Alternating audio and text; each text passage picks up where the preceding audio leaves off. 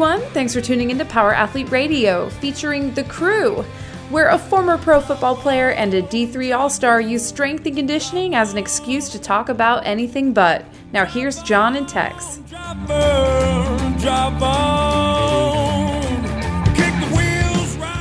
Justin Kavanaugh joining us on Power Athlete Radio once again, and he is on the other side of the world, preparing for the Olympics. We got a quick turnaround for this episode, and I'm excited for it because we're going to give a coach's perspective for the Olympics and get Power Athlete behind your athletes that you got running over there. So, Justin, welcome again to Power Athlete Radio, man. Thanks for joining us. It's late for you, it's early for us, but we're excited to have you.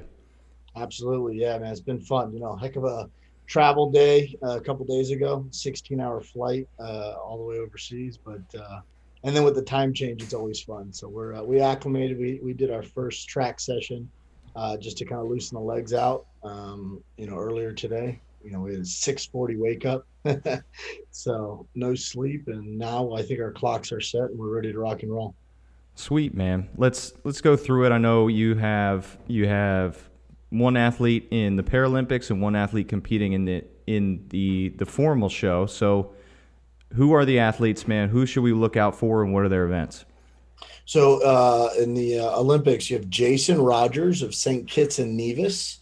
Jason is a 3-time Olympian. He's a 100-meter sprinter. He's currently ranked 9th in the world right now. So he had a great season and opened up in Miami with our first race of the year with Olympic qualifying time.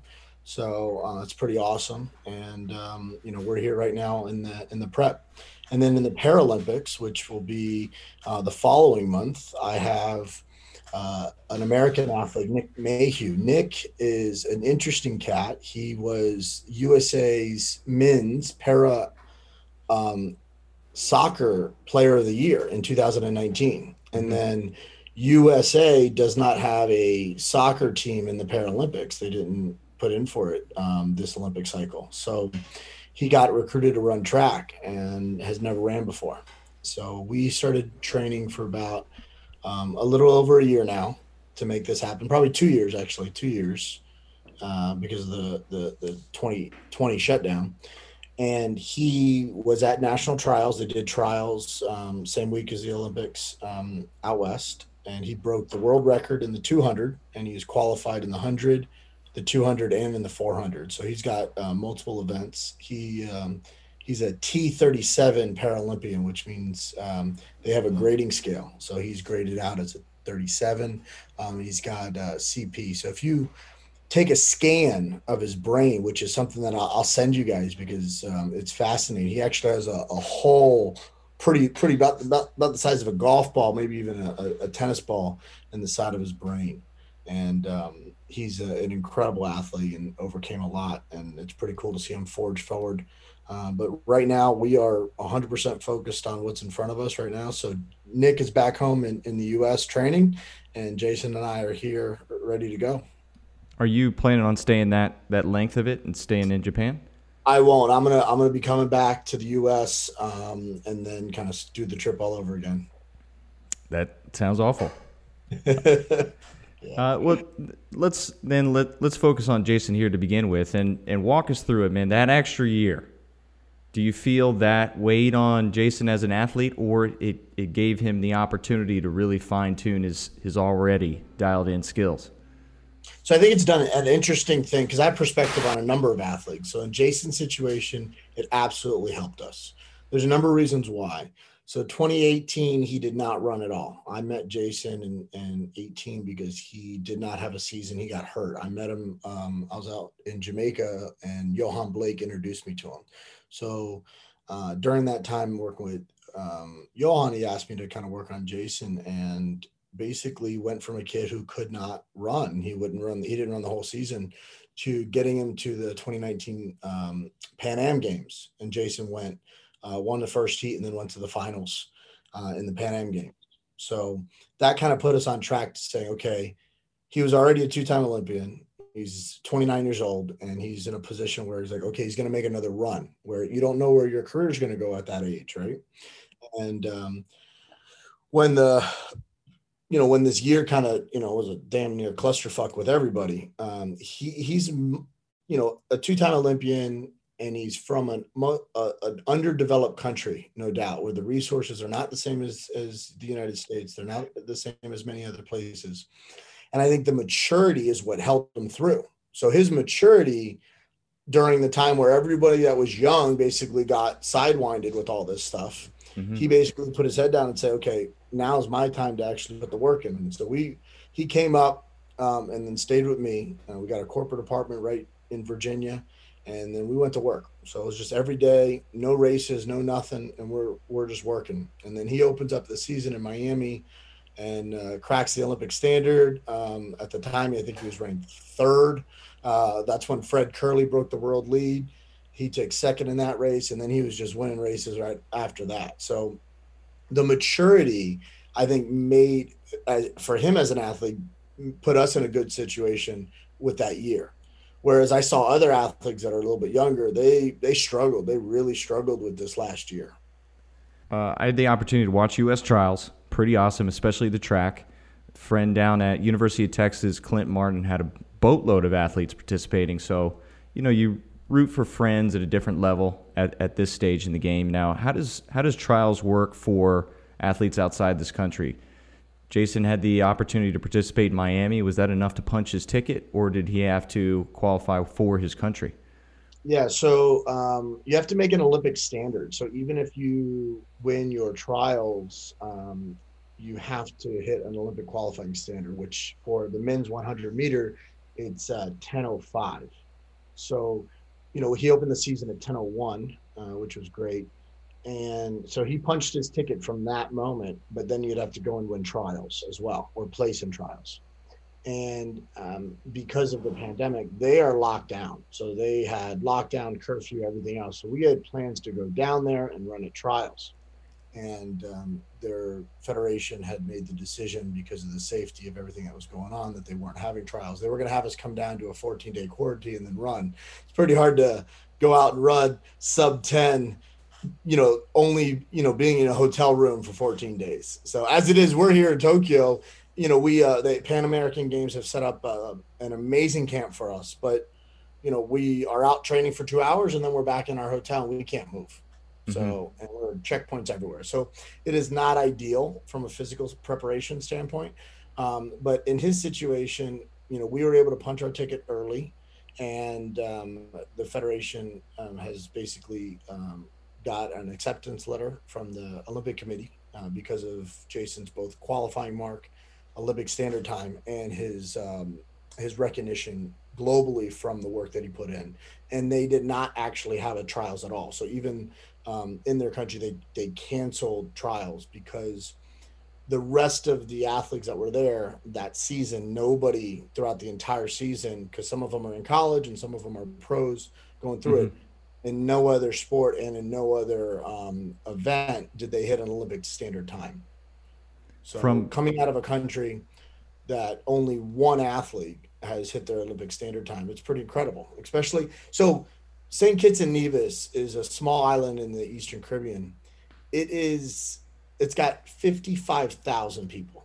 So you and I have been in football stadiums that have twice that amount of people in it. And the support is incredible from just a small country, but it is still a small country. And they have one track on the island. They don't have the resources that everyone else has. So, it gave us an advantage with his maturity and mentality for us to just, be grateful for everything we have and then work. So I think that right there is one of the critical issues that no one talks about, is that, in the US, we're completely spoiled. So athletes take for granted some of the facilities and the access to coaching and the access to high level education to filter throughout some of the stuff. Most of these athletes in other underdeveloped countries are filtering through it on their own. And they're basically saying, what works for me, what feels good for me. I'm blessed and lucky to be around some good people that have connected me with the right athletes over my years. And that's how it works. But in these other underdeveloped countries, they have to kind of filter it themselves, and they don't have the resources that you and I have. Yeah, I recall hearing a presentation Dan Radcliffe, University of Oregon track coach, worked with football team, and he didn't create the term, but first time I heard it was implicit learning.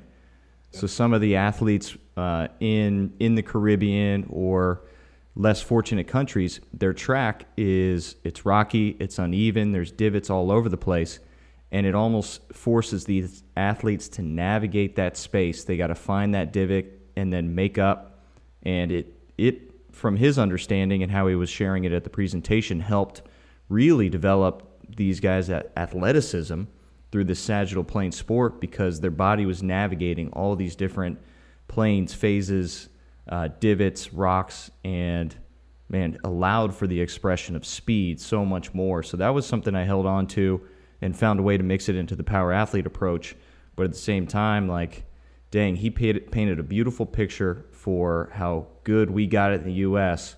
that is taking away almost from athletes' mental and physical development.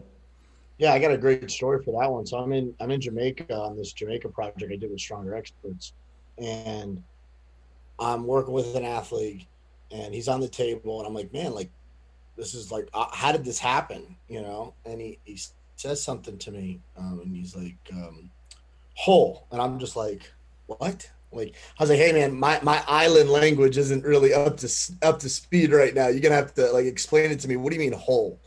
You mean? And he's like, yeah, it happened because I hit a hole. And I'm like, I mean, listen, you tell me I hit a hole, that means we're playing football, right? We're making a good collision. It opens up and we hit it. You're a track athlete. What do you mean you hit a hole? And he was running on a grass track, and there was a legit hole in the ground. And I'm like, you got to be kidding me. And I said to him, hey, do me a favor, can you show me some video of you running? Because you're pretty jacked up right now. I want to see some footage of you running. And he pulls up 2016 Olympics and shows me him running the 400 in the Olympics. I'm like, oh my, like, this is an Olympian, right? And he's could barely walk because he doesn't have the support and treatment there. And he got hurt because he was running on a grass track that had a divot in it. And it's like, talk about navigating kind of your own professional career with not even understanding that those resources are out there to get looked at and actually run on a legit even playing field. So you're absolutely right. Radcliffe has, seen that from his time with recruiting athletes from all over the world. I mean, Oregon gets some of the best athletes, and yet some of them are just they don't know the game, right? They don't know the true tactics of the game, but they have a great ability to learn the skill, because they've basically just become very, very good natural movers, right? Where unfortunately in the U.S. development system, it has gotten to the point where it's so structured that there's no ability for these kids to actually react. They have no ability to have any sort of like perception, reaction, and adjustments to anything that doesn't go to, the structure or the directions that were given. Let's take that track for the development of the sport, and in two tracks. One, the life cycle of an athlete for, let's say, an amateur or a football player, basketball, so another kid, the opportunity of track. And then the track of, okay, this is a track athlete. So that long-term development within their life cycle. Majority of the listeners here, parents, coaches, teachers, they'll be taking that track asset to then unlock baseball, football, other sports. So let's start there. How can track be utilized in that middle school, high school age group as just a unlocking athletic potential piece? So it's really important to think about this, because most coaches will say you need to run track so you can get faster, but then they won't do anything in their own sport to help their kids get faster, because they think that they get a fast athlete, or they don't get a fast athlete. And that's not necessarily true. You're going to work with guys, and even at our level, we're fine tuning things right now, and we're, 10 days out. So there's always room for development at every level. And at the youth development level, what track could do is the ability to learn the skill, the technical skill of running, because it does do a good job of that, linearly at least. It doesn't necessarily allow for open sport play and a lot of reaction components, because it's very much the only reaction to a stimulus is a gun. So it's an auditory reaction. Hopefully you're not running off of visual stimulants in regarding track, because that means you're way too late. But it's going to teach you the technical ability, the technical skills to be able to run. And I think speed is a skill. So you have to learn how to do it.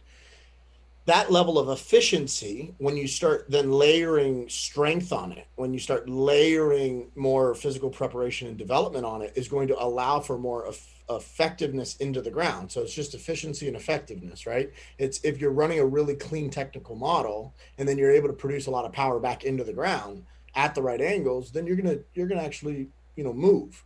So there's going to be great transfer if you work back like that. So at the youth level, I love it because it's great. The other thing that I really love about track is you're not chasing anyone else. You're only looking at your times and you're just trying to run your best race. And then you let the cards, fall where they are. If you play football, you play lacrosse, you play basketball, you're relying on so many other parties. So even though you're within a team in track and field, you're raising a flag, you're with a country, you're with an organization, you're completely autonomous in the process. And there's something about wrestling, there's something about boxing, there's something about track and field that you can't blame anybody else. So if you don't put the work in, it's 100% on you. Now, you look at the individual sports like wrestling versus track and field, right? You're not going up against anyone else. So there's no adjusting to the course. All of your work is done beforehand. So it is the one, very, very, I would say the only sport that's close to it is swimming, but there still is a lot of skill depending on the length of the races in swimming to run a race from a tactical standpoint differently in the pool, where you could trail off of people and draft and then build a rhythm and then pick back up. Whereas in track, you don't get that a lot in the shorter sprints. You maybe get it in a pace race a little bit longer. But this is the one world that you live in where all of the work is done before that gun goes off. And that clock doesn't lie. No. So it's a great place for a youth athlete to say, the work that you do in practice matters. Whereas you have lacrosse athletes and basketball athletes and football athletes that are just straight gamers. I have baseball players, they're just gamers. And some of them don't work hard in practice, but they still shine in the game day. You can't do that in track because it's a preparation game. So I think that's a huge lesson to parents and to coaches when you start asking yourself, what is the direct transfer? Part of these transfers is not just physical. It's part of this like autonomous journey that you let the athlete go on so that they can be kind of self-sufficient and they don't have to be so reliant on both the system or a coach. That's awesome, man. So now where do you differentiate when you start to go pro as a track athlete? Is you got to go to college to be this way, or are they still recruiting those potential like the dudes from all over the world? Yeah, so like in the US, you're gonna have very rare cases of kids going pro. I mean, there's a young kid, Slade, that just came at IMG, which might as well be a pro development system, anyways, right? Yeah, I was watching him on the trials.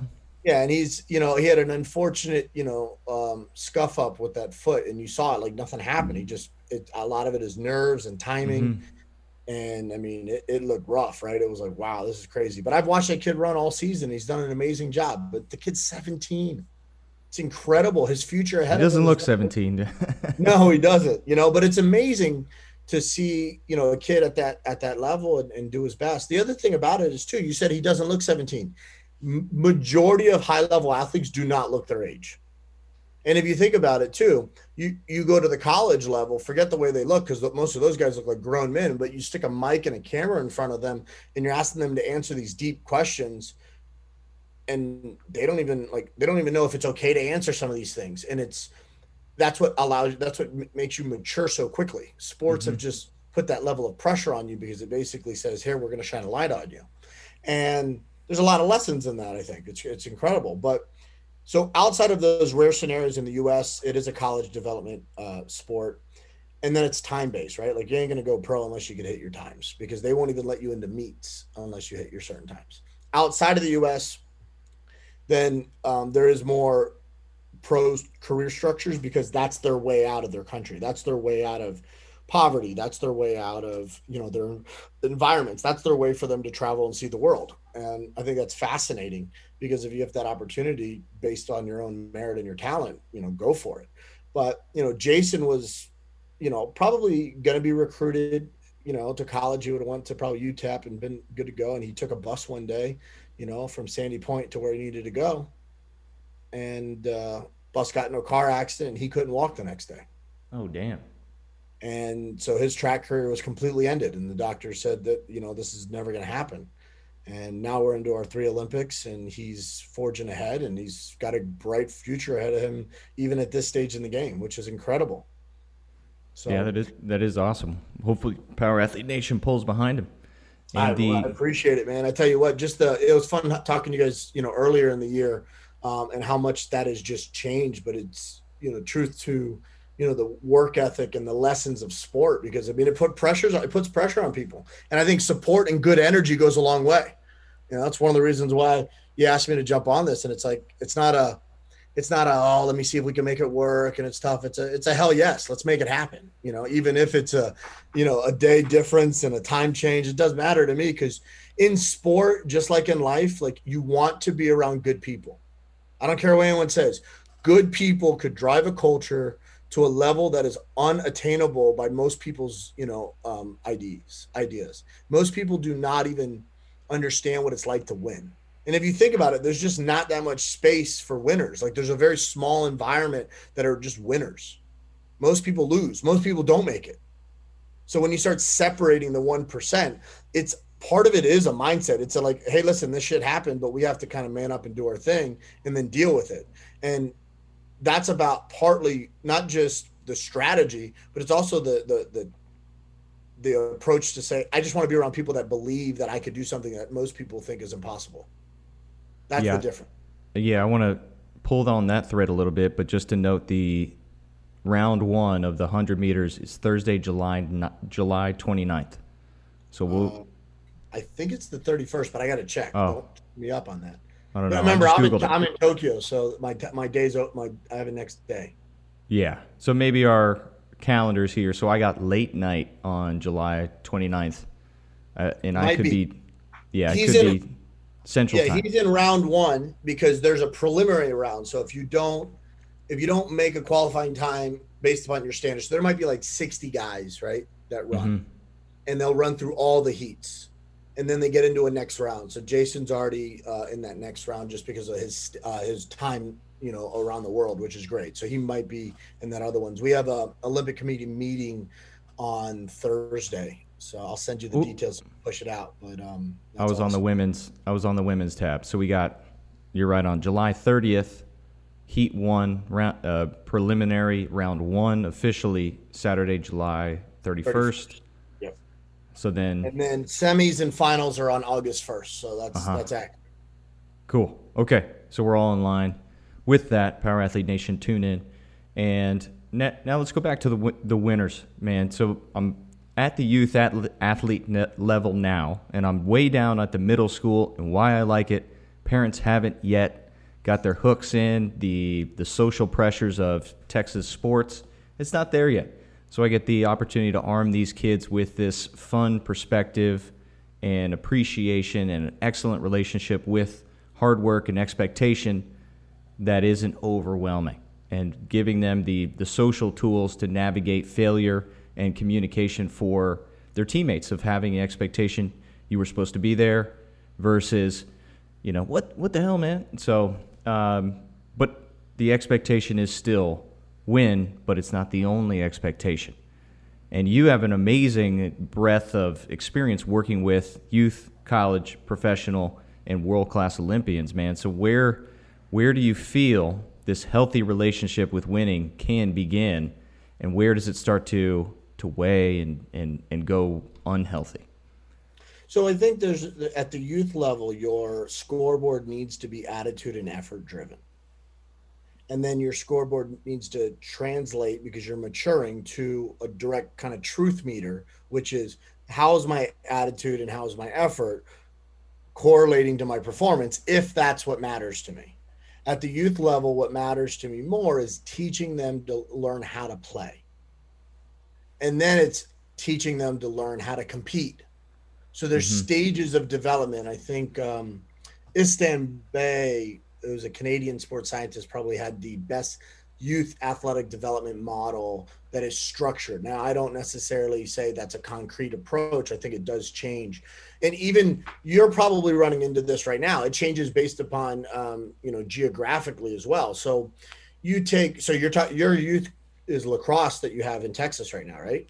Yes. So, for anyone that's listening to this right now, that is on the lacrosse team that you're working with in Texas, has this kind of idea of like, well, yeah, we compete, we're a certain level, but lacrosse hasn't got as much traction in Texas, that where you're from. You take that Mad Lax approach, you take your club teams approach that's out in the DMV, and those kids are like already serious. Oh yeah, big time. So even like geographically speaking, the competitive nature of those athletes versus the ones in Texas is different.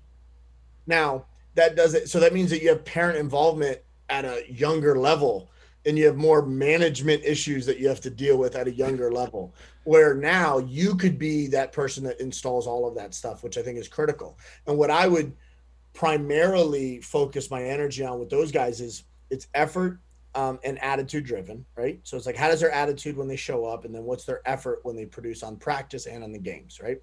And then it's how do they deal with the circumstances that they're dealt, right? So I care more at that level with how they are responding to the success, and then how are they responding to the loss or the defeat, or something that doesn't go their way. So I start looking at the big macro moments, which is the game or the season, to the micro moments, which is they messed up on a play, or they got hurt, or they missed a ball, or they just completely had an argument with their teammate. I want to look at those micro moments and then start to collectively put it together to the macro for the season at that level, because I could start to gauge those are my wins and losses with that group.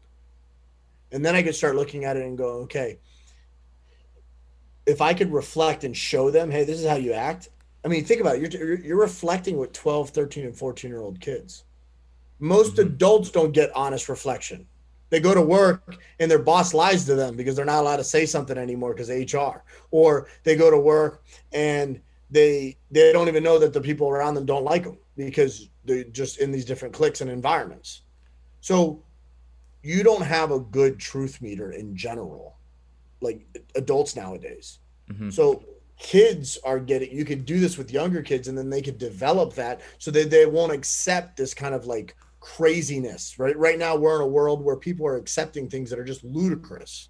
And the reason why that is because people are gullible. They're easy to be influenced, and they're more easily influenced because they have no freaking values of their own. And that's what we're trying to teach through sports anyways. So in the sport level, I want to basically teach that kid to be like, hey, how did you feel?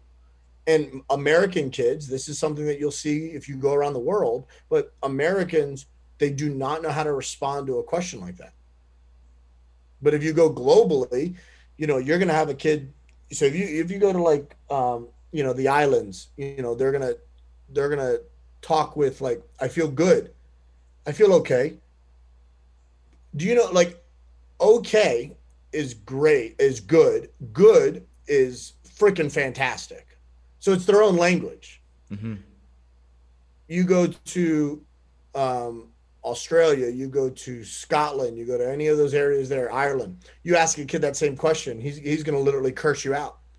He'll be like, I feel freaking fine. This is what I'm going on, blah, blah, blah. And you're like, oh my goodness. He starts like rambling like it's like he's damn near 35, or he just had a beer. And it's like, what the heck? And it's just, that's the culture. And in our culture, most of the time, parents are not asking kids questions. They're asking them a question because they want a specific answer. Do you want this, Johnny? Do you sure you don't want to go there? Do you really want to do that? These are all the kind of these are their questions, but they're not real questions. They're statements and they're directions. So what ends up happening is they just start to wall off. Mm-hmm. And that's what happens with parents is when they get back in the car and they go, how was practice? The kid walls off.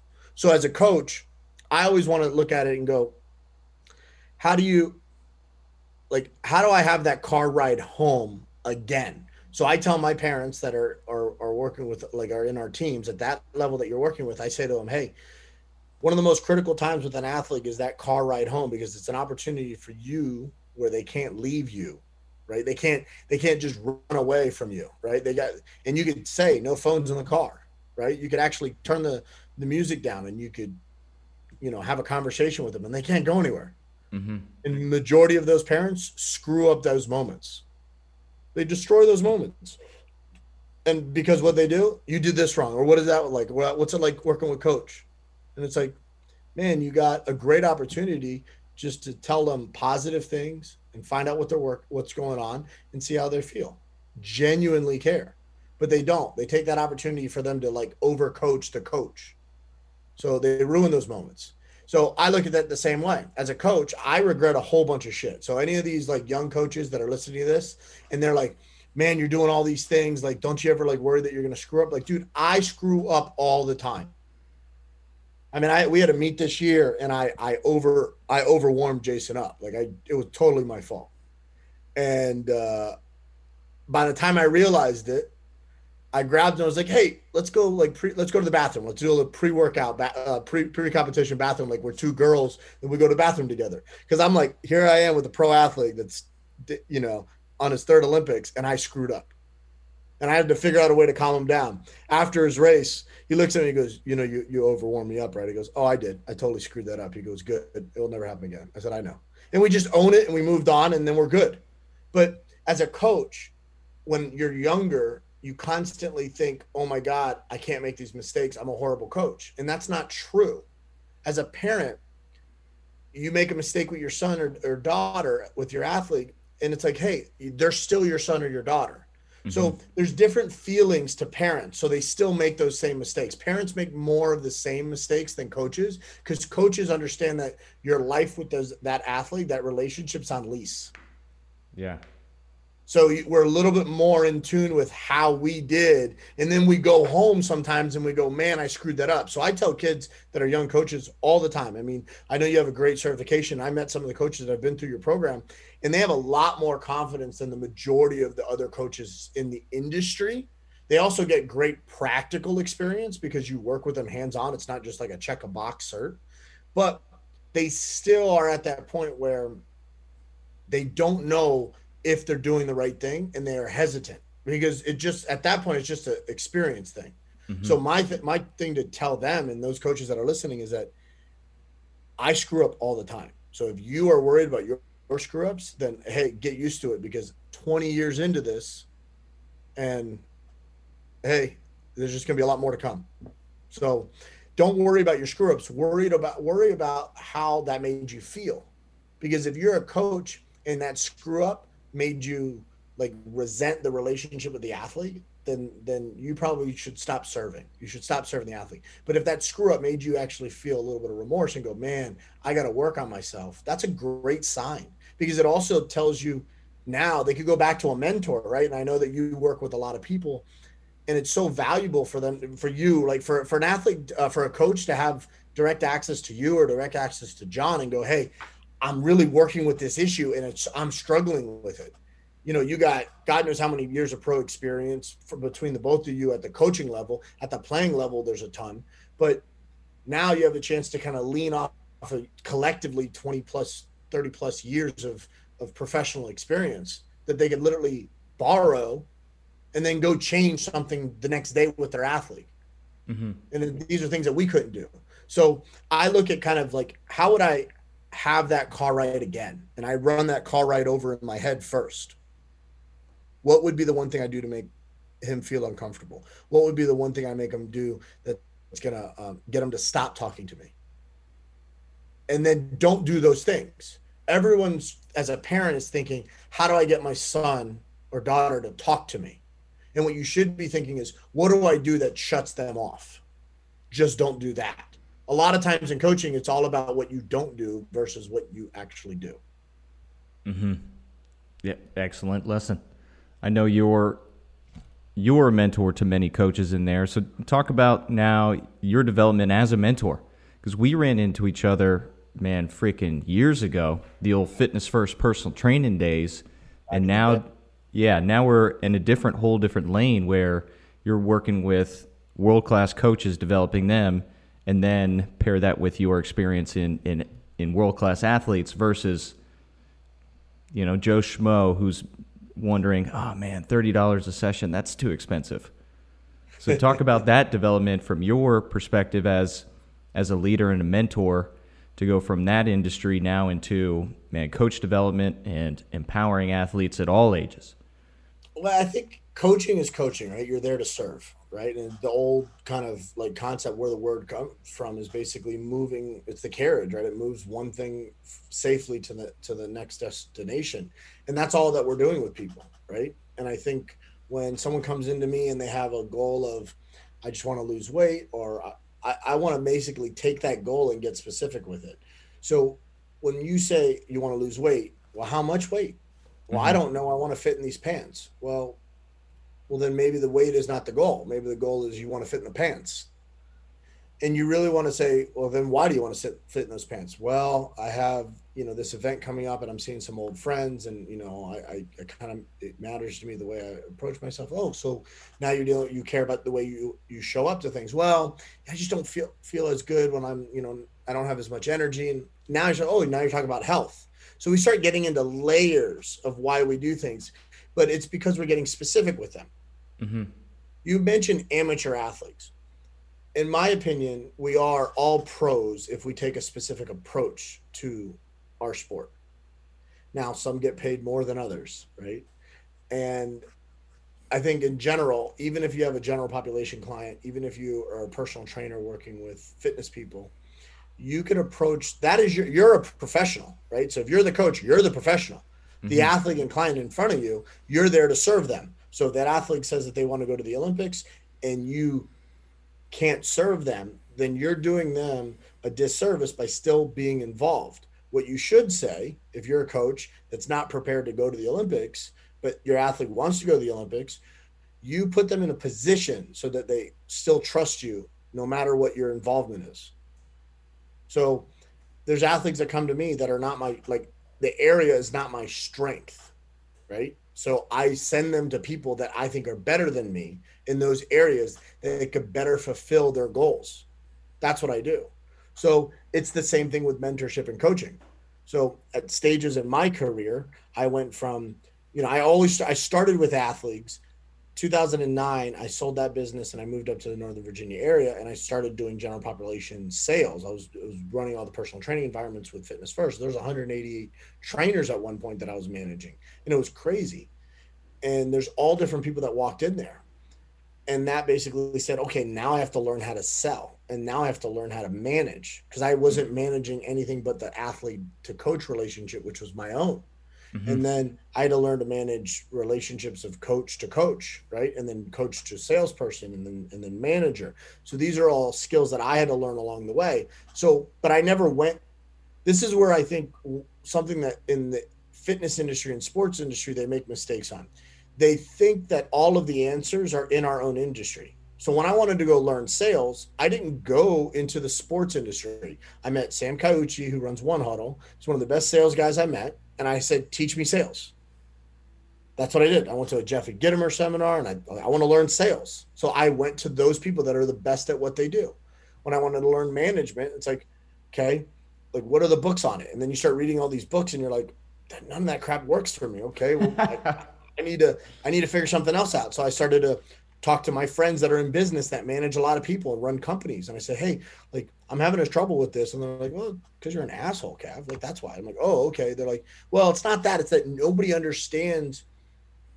You always point out the bad thing because you're used to working at high level sport. In high level sport, athletes don't give a shit about the good stuff. Mm-hmm. So you go from a high level sport environment to where the athletes only know that you care about them and only know if you know what you're doing, if you could find flaws, to lower level sport or into the management role where people need to be brought along with a lot more positive energy.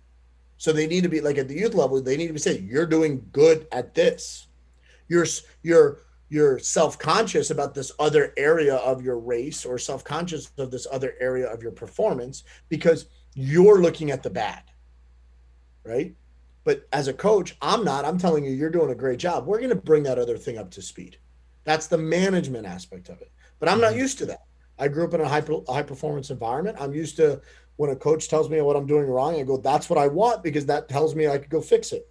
But if a coach doesn't tell me I'm doing anything wrong and I'm not winning, right? If coach doesn't tell me I'm doing anything wrong and I'm freaking crushing every game, which didn't happen my entire life, then it's a different story. But if you're losing and your coach isn't telling you something wrong, if you're a competitive person, you're going to go find a different coach.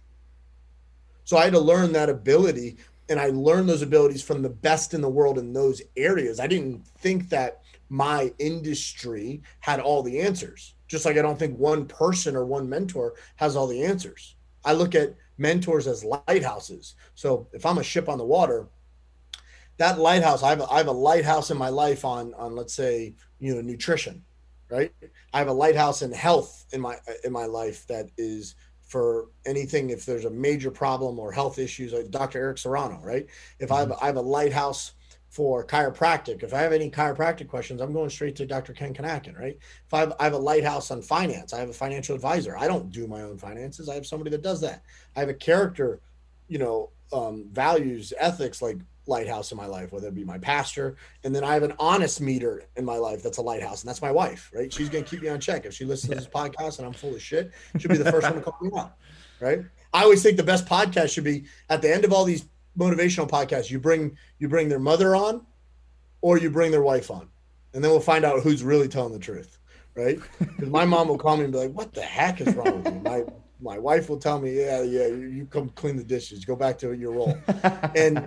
And I think it's important to understand that level of both humility, but also have people in your life that could be very honest with your own development. That's the key. So I look at, like, as you're passing by in those areas of your life, those people, lighthouses are there to protect you from the rocks. That's why they're on land, right? Mm-hmm. So if there's rocky land that you're going to hit, they're there to basically steer you away from it.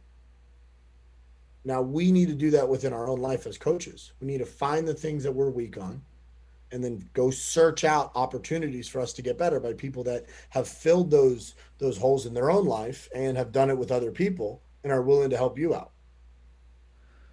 Now, from a coach and mentor perspective, how many say you give some feedback, constructive, and then they don't appreciate it, take it, or give you a double take, and then you reestablish, find a different way to communicate the same correction because you still feel they need it.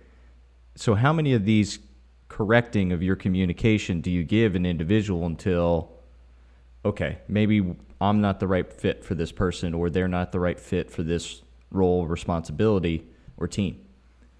So two responses to that. The first one is as a coach, I feel that it is my obligation and my issues to find success for a client, or let's use an athlete. And these, even in business, right? I think it's my job. So if I fail, right, if an athlete isn't doing what I tell them to do, if an athlete isn't, getting the results I want, that's on me. It's not on the athlete. Mm-hmm. Because there's something about what I'm doing that's not creating the environment for him to move forward. And that's my job. So I have to create that environment for him to move forward. And if I don't do that, then I'm lacking. And at this point in my career, I do get to choose some of the people I work with because I have found that some of personalities don't fit well with me. I don't work well with people that don't know exactly what they want to accomplish. If you tell me you want to accomplish something that's freaking impossible, if it's in my lane, I'm going to try to help you. But if you come to me and go, I really just don't know what I want, I'm going to say to you, hey, I think one of the first things that we want to do is really identify, what drives you and what do you want to accomplish? And here's some exercises or opportunities that we could do on that. And if I don't have success on that first go, I'm going to probably TO that to somebody else to help move that along to get them to the point where they can work with me. But I take ownership on not being fully equipped to handle that current situation. So I understand that's probably an inadequacy as a coach that I'm working on. So that's the first aspect of it, right? Is I got to take ownership of the success or failures of the client that I work with. Mm-hmm. The second thing about it is I don't play baseball. So it's not like a 3-strike rule. I tell you something, if you don't do it, I'm going to come to you and say, is there an issue with this? Is there something that you don't understand? Is it not clear? Because I'm looking for it here. This is what I want to see. If you can't do that, then you need to let me know. Oh, I could do it. I could do it. You can. Hey, you obviously can't do this. I take it away from them. I don't fire them. I don't even reprimand them. I don't get upset at it. I just basically say, I'm removing that task from you. And now I know that I can't trust you with this level of, and I have tasks that are at certain levels in my life. Mm-hmm. And then I don't basically accelerate you in the process. There's levels of delegation. I learned this from a guy named Ari Meisel, brilliant person. And there's 6 levels of delegation, and I'm going to probably screw it up in regarding the exact order. But level 1 is do as I say, which means I completely dictate to you what I want you to do. And you do everything exactly the way I say. Level 6 is just get it done. Right? Mm-hmm. Meaning I don't care, get it done. I care about the outcome, not the process. Right? Level 5, and I'll work back. Level 5 is get it done within these parameters. Meaning I've created a structure of, let's say, nothing below this or nothing above that between this time and this time. But you get it done, but you have full autonomy within this box to get something done. Level 4 is come back with options and choose the best one. So it means I'm still giving you autonomy, but I want to make sure that those options are approved, but you have the autonomy to choose what you think is the right fit. Mm-hmm. Level 3 is bring me the options and I'll choose. And I don't even remember what level 2 is. I live in the most comfortable part of my life, both business and in coaching, in level 5. So I when I work with people, coaches, or even a client for that matter, I give them a task and I decide what type of level that they're in that environment. So if they're a level 5, man, I'm like, we have the best relationship there is, right? If they're a level 6, I don't know if I have that much trust to give somebody just level 6 all the time. Because you imagine some young people, they could do some dumb stuff. Yeah. But if you've created the framework and they're constantly just hitting the mark, now all of a sudden you give them a little bit more leeway, right? I remember when we had a lot of coaches and we had an internship, I used to go to Costco and get $100 gift cards, gift cards from Costco and $100 gift cards from Amazon. So we had about probably at any one point about $500 sitting at the desk in the coach's office. Mm-hmm. And the rule was simple. If there's anything in the facility that's broken, if there's anything in the facility that you think we need, if there's anything that within your client interactions that you think would make the experience better, and it's within this range of money, and that's a decision, just do it. And I've eliminated the ability for them to go above my range by doing gift cards, right? So they can't go over that amount. I used to give credit cards out, and that's a bad mistake. I've learned that one. So again, my own fault, right? I learned that. So that card now becomes an opportunity for them to make an autonomous decision so that they have ownership in it. They make an impact to the facility. They make an impact to a client's life. And how much, like, I've already budgeted that for those decisions. Mm-hmm. So we're now obviously already, moving the ball forward, and we're making some good moves in the business side of things. But when someone comes to me and asks me a question, I think to myself, how many questions am I fielding at certain levels? So, hey, Coach Cav, what do we have to do for this? Let's say I have to specifically tell you exactly what you need to do. That's a level 1 question. Well, you should be on level 1 payroll. And what businesses create an opportunity financially for somebody that is asking level 1 questions? Not a very high salaried amount, but somebody that's constantly asking level 5 questions, level 6 questions, because you trust them in those environments. Well, I think what's going to happen is those people have the opportunity to, grow, and they have the opportunity to get paid a lot more. So if you're looking at this from a business standpoint, I think that it'd be pretty wise for you to start thinking about what questions are you asking your superiors? What questions are you fielding as a manager, right? And then what levels do you feel like you're working the most in? So that's what I do. And if I start fielding a whole bunch of level 2, whole bunch of level 1 questions, I've done a poor job of laying the groundwork for an environment that they're comfortable coming to me and doing their own thing. So that's kind of the way I've approached it. I had, I'm on my 5th Olympic cycle. This is my, first where I'm literally kind of like bag in hand with the athlete, like we've done because of, being from from the federation that he's from, and not being able to go back home because of like the quarantine components and everything that's going on, where I could control everything. Mm-hmm. I just did, some, massage work with him right now, put my hands on him earlier. We did a track session. Like I could control almost everything that we do. And yet, we're getting on the bus and I'm like, hey, how do you feel? What do you feel like doing today? And he's just like, well, walk me through it. And we joke around because we're at the point right now where I'll say something. He goes, that's what I wanted to do. And then he'll say something. I go, man, you're a lot smarter athlete than I thought. And it's all of a sudden this level of like, just like we're on the same page, right? I wrote up the script for our 10-day window, and I wrote up the first 5 days. So he had it. I said, this is what I handed it to him on the bus ride to the track. And I said, this is what I want to do. How's that look to you? I'm asking him for permission. Let me tell you something. We're running the script. I'm going to be like, from everybody listening to this, we're running the damn script. I don't care what he says. We're running the damn script. You get mad at me all you want. But I got an athlete now that's in line. He looked at me and he goes, looks good to me. Gives me my phone back. And then we're going to work. And then while we're on the track, things started to happen on the track. And I walked up to him and I said, hey, what do you think about adjusting this? And he goes, I was thinking the same thing. I wasn't sure if you were going to say it, so I was just trusting the process. So he has so much faith in me, which is a lot of responsibility, but mm-hmm.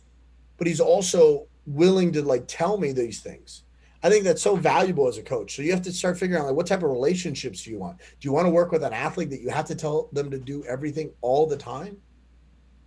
You probably don't want to work with level 6 athletes where it's like, hey, just get it done, because they'll pick some dumb exercises if they have social media. But you're going to see this all in your entire career. And I'm at the point now where the relationships with my athlete matter more. Like I'm going backwards, Tex, like I'm completely rewinding the tape and I'm going back just to one-on-one because it's what I love to do. And I can create a culture with the group stuff, which I love, right? So in the coaching world, I talk about like, what's your ace in the hole? So in our coaches room that we have with mentorship, we call it the ace, right? And one of the things that's kind of like our ace in the hole for our group is the A stands for accountability. Like the coaches room that we have, it's a strong level of accountability because we're honest with each other, right? Mm-hmm. If I say, hey, I'm going to do something and I don't do it, somebody in the group's going to call me out, even though it's my environment. It's my mastermind. It doesn't matter. C stands for community, right? There's a community of people that are like-minded, that are high performers, and that are headed towards a direction that we all, are striving to. Now, what's interesting about what we're striving to, we all have a different measurement and idea of what success looks like for us as coaches and as businessmen.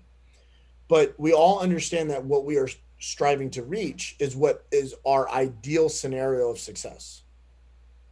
And I think that's super important because if you're in an environment that everyone has that kind of vision and super clear, it's amazing how fast you could go. And then the last thing, the E for the ACE stands for enhanced opportunity. You know this better than anybody. When you're in the right environment and those people are accountable and there's a good community around those people, the opportunities that come to you are going to be way greater if you're just solo. So that's the way I approach it. And then what I try to do, because I've had, so this is an interesting thing. I had such success in the coaches room with our mastermind with this ACE concept that I just said, man, I need to bring this into my athletes. I need to actually create this. So now I have accountability athlete to athlete in the business where I have other athletes starting keeping some of our other athletes accountable. I have a community of those athletes where I bring them together and I have overlaps, right? So I probably, for most sports, I know there's definitely some that are like way outside my lane. For most sports, I have at least 1 to 3 one percenters, like greatest, in their time, in their position, at their, in their field. In football, like every single position, I have a Pro Bowler that I could pick up a phone and call and say, can you get on the phone with this kid? He's going through exactly what you're going through, right? Mm-hmm. When Tim Boyle came out of college, he gets picked up by the Green Bay Packers. He's a quarterback. He's a backup quarterback. We already know he's going to be backing up Aaron Rodgers. Like, he ain't trying to fight for that one spot. This was, 3-4 years ago. So I call a friend of mine, Craig Nall. Craig Nall played quarterback for the Green Bay Packers.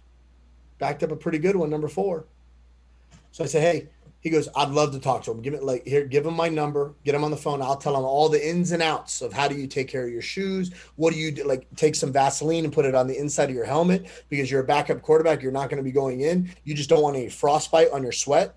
And it's like things that I would never know. And I know the game really, really well, but there's just insights to the game that you would just never know unless you were in that exact position. So I'm able to do that now, and it's creating a community of athletes that are way more powerful than me. Mm-hmm. And I think it's so valuable. And then enhanced opportunity is because the nature of being in an environment of high performers, you're going to get opportunities faster, easier, and probably at a higher level than if you're doing it on your own. So I've just taken this thing that for me, which is reverse, where I've taken my athletic approach to business. And now the business approach, I had to make some adjustments a little bit. Some of those things that work really, really well, I'm now positioning it back to my athletes because there's something that's super valuable is nowadays, these, especially now with the NCAA with likeness and everything else that you could have, these athletes are now their own business. Their body is their brand, and it's important for them to kind of build that. So if you don't do it for them, they're going to try to do it on their own, and then they're going to go to the wrong person for advice, and that's what's going to mess you up. So I'm trying to kind of create this environment that has everything that they need under one roof, even if all of the things don't come from me. That's what I'm working towards. Yeah, man, I certainly see it when we have our conversations, either beers or coffee, and greatly appreciate this. And both of them are great opportunities. Mm-hmm. To me, beer and coffee with you, it's a good day. I'm a little bit bummed over 2 things. I've yet to been to the ranch. Let's start with that. I'm putting this publicly out here because I've not been. And then number 2, we need some bourbon time. We need some good bourbon time. Well, that pairs in well with the ranch because Dripping Springs and Blanco, Texas, I know holds your favorite bourbon out here. So plenty of distilleries around town to take advantage of. Yeah, and so like here's an interesting thing, right? I wish I could grab it. We talked about bourbon, so I'm coming here to the Olympics, right? And I don't have to, right? I'm supposed to be getting the gifts in this environment. But I want to bring the chief to mission. I'm going to bring some people, something that they can't get in their countries. Oh, right? He's holding up Buffalo Trace. Yeah. So for those that can't see, I put a nice thing of Buffalo Trace. And it's like, yeah, I'm going to get it at duty free, and I'm going to go bring them a piece of, amazing American tradition that they can't get anywhere else in the world. Mm-hmm. And that is immediately, people think this is dumb. So many people have came to me at Cal, like, you don't need to do that. That's crazy. All those things that you do for them, this, that, and the other. So let me tell you something. This bottle of amazing liquid gold, in my opinion, is going to create an opportunity for me to have a real conversation with somebody, cut straight through the garbage and we're going to accelerate our relationship much faster. Good or bad doesn't matter to me. Deep is what I care about, because I would rather know what the core and intention of somebody is in their life with me versus me not knowing if their intention is good or bad. So I would much prefer to know what the core and the deep depth of the person is as quickly as possible, so that if it works out, then great. But if I know the depth of who you are and it's just not the right jam for me, then let's move on. But a lot of times people think that in everything that you do, you're a competitor. We're all competitors. Like, I want to be better than you. You want to be better than me, right? So if I want to do this, we're going to do this on my, like, if I want to win against you, we're going to go play a game that I'm better at. Mm-hmm. But I am not playing you in lacrosse. Like, I will get destroyed. You know, I'll talk a lot of shit, but then if I have to pick up a stick, I'm going to be like, whoa, it's a different conversation. It's just, that's a different game. You would destroy me. So what I want to do is be in a world with people that make me better. And I want to be in an environment where I can be honest with them. And I like challenges. I like to compete. But what you could do when you're comfortable with who you are, you complement each other. And it's fascinating because when you compliment somebody, you could bounce off of them and it's amazing what could happen. So I think it's incredible. And I'm at the stage now where you talked about it in the beginning, which is how do you find the right fit with the athlete and the coach? If you could find athletes that complement you, it's amazing. And one of the things that is the best compliment is early in your career, you find athletes that that they want exactly what you are interested in developing. Meaning if you want to develop speed and you're like fascinated with the speed side, you find a kid that wants to get faster. They will hang on to you and they will love you. And then what happens is they'll need other things. And then you're going to have to learn those other things. If not, they'll move on. Mm-hmm. And then later on in your career, you should be trying to find athletes that need something that you're not known for, but you have the ability to do. So then all of a sudden you start helping them with that. And nobody knew that you had those capabilities. When I first met Jason, it was an introduction from probably the second greatest Olympic sprinter of all time. And he thought I was just a physio. Jason just thought I was just doing treatment and fixing him. And at the middle of the season, he goes to me, he goes, you know, a lot of people would never think that you know this much about track because, you know, you just don't look like that guy. And I'm like, thanks. You know, and it's interesting because even at that level, people are always making those assumptions. Mm-hmm. So what happens is I fast track my relationship with him because somebody that he trusted, and in my opinion, you know, a legend in the sport, Johan, introduced me to somebody. Just the introduction. He didn't say, go do this. He's this guy, this guy. He didn't introduce me and tell Jason anything about me. He just said, I trust Cav. Give it a shot. Mm-hmm. And with that, you're going to have a whole bunch of those opportunities. And I think that it's going to be, look, if there's a lacrosse athlete and they're not trying to fight to work with you one-on-one or within your group, then they made some big mistakes in your area. Because one of the hardest things to do is find the right person. And then the second most difficult thing I would say is the proximity to the power of that person. Because it's very hard to find that right person. And then once you find the right person, sometimes you can't get to them. Yeah, that's the power of relationships, man. And I mean, you know better than anyone in this business, especially. It's not, you know, I won't say it's not what you know, but it is. But it's who you know, and then how you're able to interact with it. What I'm looking forward to get back to is those smaller conferences like Jay DeMayo's, where it's awesome. It's not the game, it's not this, you know, performance polo. What are you wearing? It's, man, sitting down. There's certainly some drinks involved, but at the same time, Jay's found a great community and brings in some awesome coaches to then connect. What's crazy is we met at Fitness First years ago. Fast track that. I think I connected with you again at not Georgetown, at God, why am I forgetting it? I connected you with somewhere else, and then I saw you at CVAS. But the reason why I was like attracted to you is not because of the beautiful hair, which I'm totally jealous of. But you're wearing a Wade's Army shirt. Mm-hmm. And I run an event called Hope Faster with one of my athletes that was diagnosed with cancer, and it's all pediatric. All the funds go to pediatric research, because only 6% of those funds even make it into the pediatric research side, and that's what has drove me just to like start the conversation with you up again. And I'm like, listen, I don't care what it is, I'm in it, and I rock that. And it's like, I didn't know what you knew. I didn't know what Power Athlete knew from a training, a coaching standpoint at all. But I knew at the core of it, who they were as people and their intentions around making an impact in the right way. So it's like, I don't really care what your philosophy is on training. I could care less what you did in your career, right? You introduced me to John. I never connected with John before. And it's like, okay, well, hold on. After all this said and done, the deeper I go, the better it gets. And if you think about that in the world that we live in today, the majority of the time when we go deeper, we start to realize true intentions, and it gets worse and worse and worse. And we have the people that we care about or the people that we look up to disappoint us more often than not. So I am proud to jump on this call. I'm proud to connect with you on a regular basis as much. I mean, you've been to my house. Like, I'm comfortable in those environments because of the people that I trust. And I think that's super important. And it's all about being around a good cause and doing the right thing. So I think that's critical for young coaches to understand that.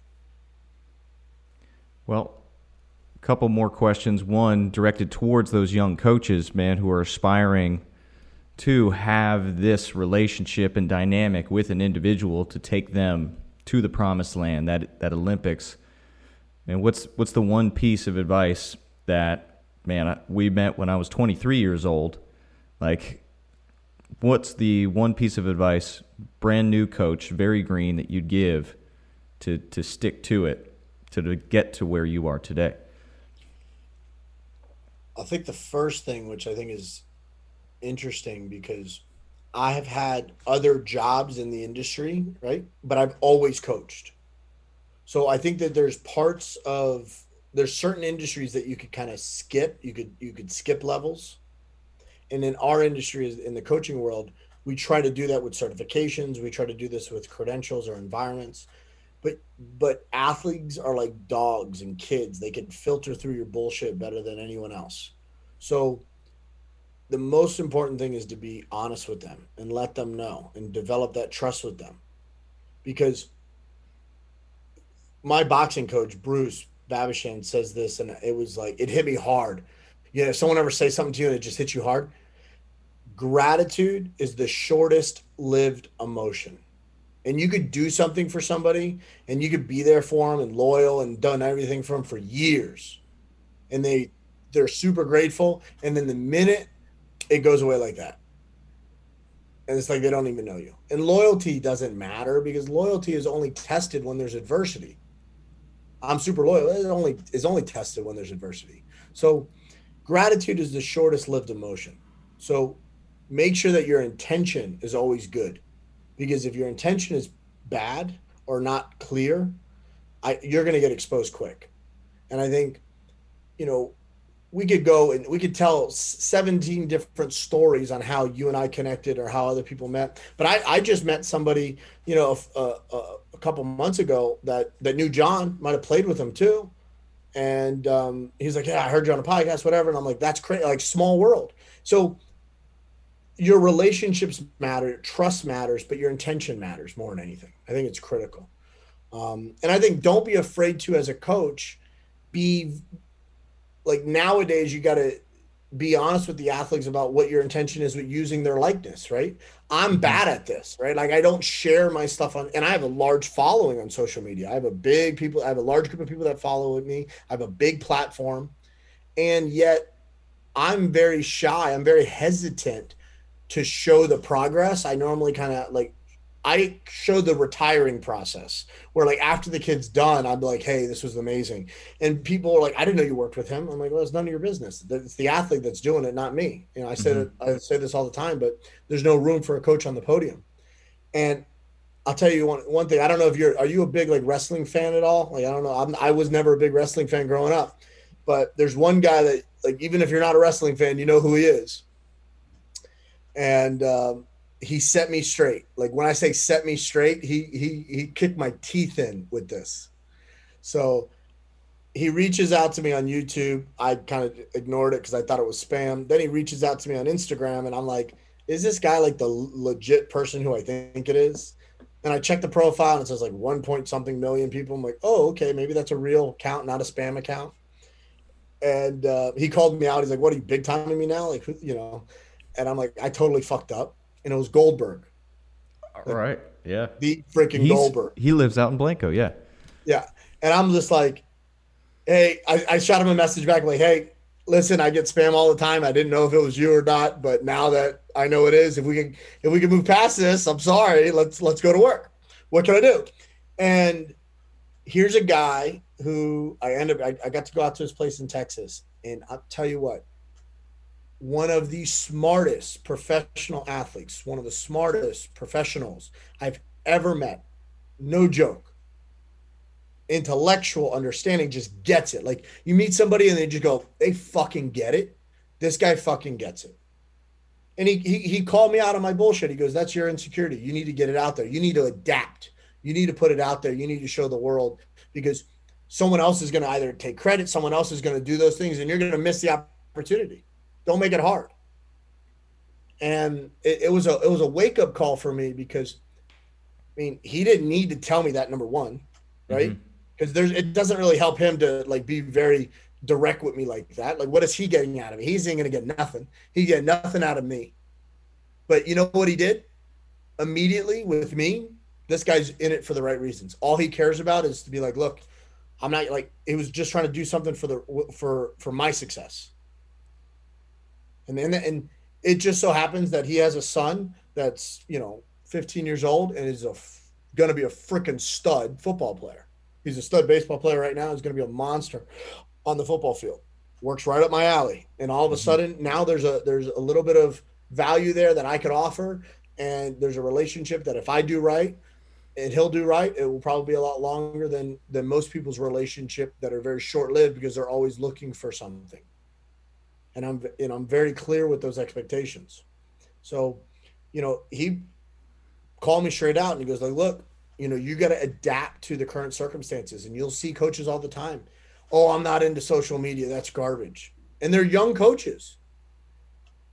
You and I, no offense, but we didn't start with Instagram and TikTok and Snapchat. We didn't start with this. If we had this, like if we had the licensing deal, the ability to sell our likeness in college, oh my goodness. Danger zone.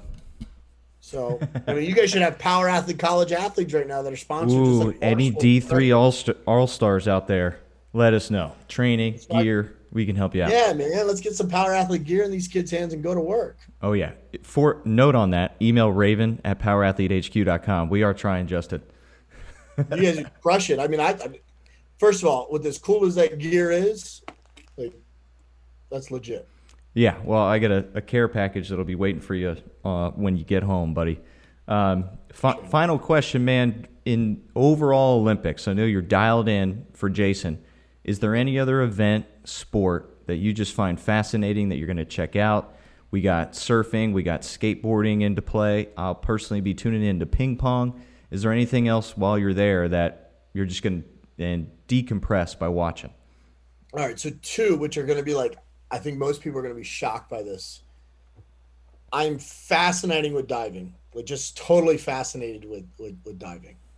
And the second one, which is be the first one, because I wanted to throw that one out first, is ping pong. Table tennis. Yes. Is incredible. Oh, like, yeah. So make this note right now. Jason Rogers, hopefully you listen to this. I'm going to whoop your ass in ping pong right before you run your 100 meters, because he just put a licking on me earlier at the training hall. He beat me freaking 3 games, so I'm a little bitter right now. Jason, a lefty or righty? He's a lefty. He's a freaking lefty. That's what it is, dude. We got a ping pong set up here in the office, and John and I play each other way too much and would know each other's moves. So when we get a guest in house, we hand off the paddle, and like we're pretty dang good at this point. Probably not at Jason's level, but at the same time, man, that when a lefty steps in, there's just something off. I see the value of those lefty pitchers. I understand based off my ping pong game. I tell you what, it's something about it, and it just drives me bonkers, man. It pisses me off. Mm-hmm. But everyone talks about like how do you build confidence with your athletes, and like I'm going to tell you this story right now. My plan is to whoop his butt on table tennis, right? So he's completely depressed and demoralized because I whooped his ass in ping pong, and then let him go run his 100 because that's how you do it. That's your lesson. And he told me it'll never happen, but we'll see. Well, there we have it, guys. Jason, thank you very much for taking the time. I know late night for you, but very appreciative. And we got Power Athlete Nation behind Jason and Nick coming up during the Paralympic sprint. Dude, thank you very much. Oh, my pleasure, man. Let's go. Yes. All right. Quick turnaround for this episode, but thank you everyone for joining us. Enjoy the Olympics, all sports, and another episode of Power Athlete Radio. Bye. Now it's time for you to empower your performance. Head to powerathletehq.com/training to choose from a number of programs to meet your specific performance goals. And if you like to break a mental sweat too, visit academy.powerathletehq.com and become a real stakeholder in you or your athlete's success. Until next time, bye!